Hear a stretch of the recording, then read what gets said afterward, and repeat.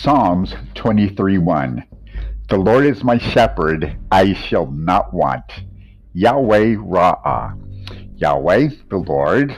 Ra'ah, R-A-A-H, can literally go ahead and mean shepherd or a friend, as in one who leads or one who feeds. Okay? Now, with that said, remember how Psalms 23 starts. The Lord is my shepherd, I shall not want. Listen. Abraham, remember him? Back in Isaiah 41:8, here's what it says.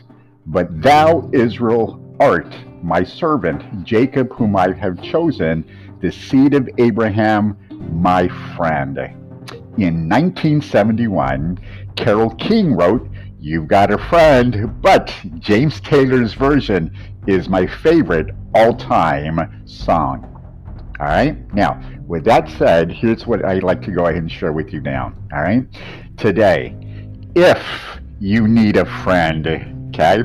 If you need a greater friend, and if you need the best friend in the whole world, remember this. One, his spirit is already in you, therefore his spirit can lead you where God wills, if you surrender and allow him to do that.